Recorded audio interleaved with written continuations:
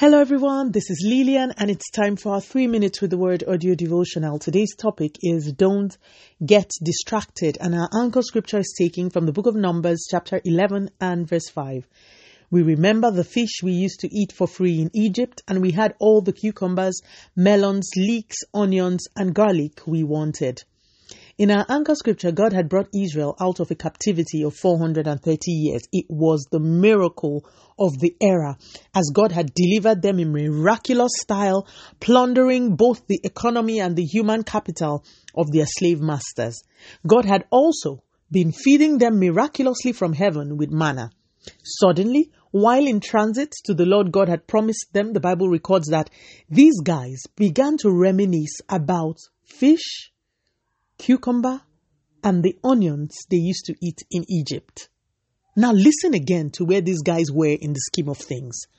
They had just been rescued from one of the most developed and most powerful nations on earth at the time, and they were in transit to what God had promised them to be a land that will flow with milk and honey.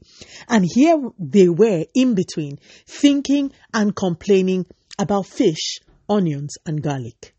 Absurd, right?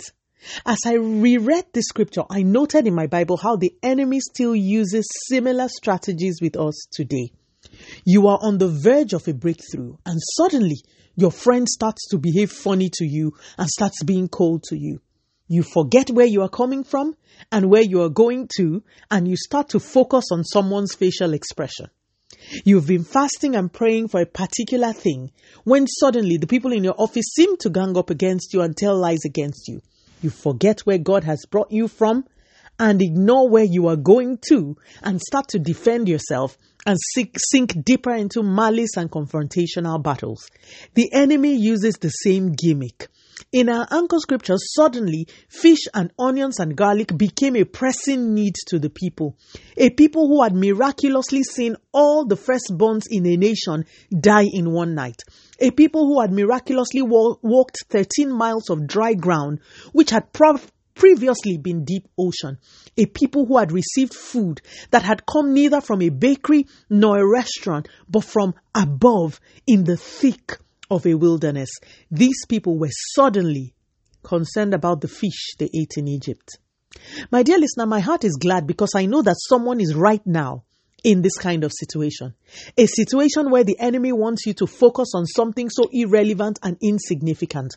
He wants your focus on that thing so that it will become magnified in your eyes and it will cause you to forget about what your real focus should be.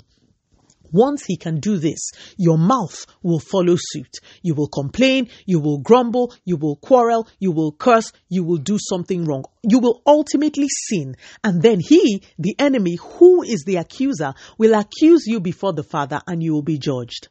This cohort of Israelites in our anchor scripture that complained about fish and garlic did not enter the promised land. Many of them died a few days later. My point is, there is activity in the spiritual realm just before a breakthrough or a promotion comes. The enemy can sense this activity and has found a cheap way of robbing believers of it. He moves through people to cause you to be distracted, and once you are, it is easy to get you to sin, and that ends your breakthrough. So before you react to that sister or to that brother who suddenly starts behaving funny to you, remember that distraction is an old-time strategy of the enemy. Ignore knowing that your breakthrough is around the corner. Let us pray. Father, in the name of Jesus, thank you so much for your word. Please, Lord, continue to take all the glory, Almighty God, in Jesus' mighty name. We have prayed. Speak to you again soon. If you were blessed, please drop me a line on audiodevotional@yahoo.com. or on our website at www.3minutesaudiodevotional.com. You could also follow us on Facebook, Instagram, YouTube, and Twitter at 3 Minutes Audio Devotional. Remember, wrapped up in God's Word is all you need for your change to come. Love you and bye.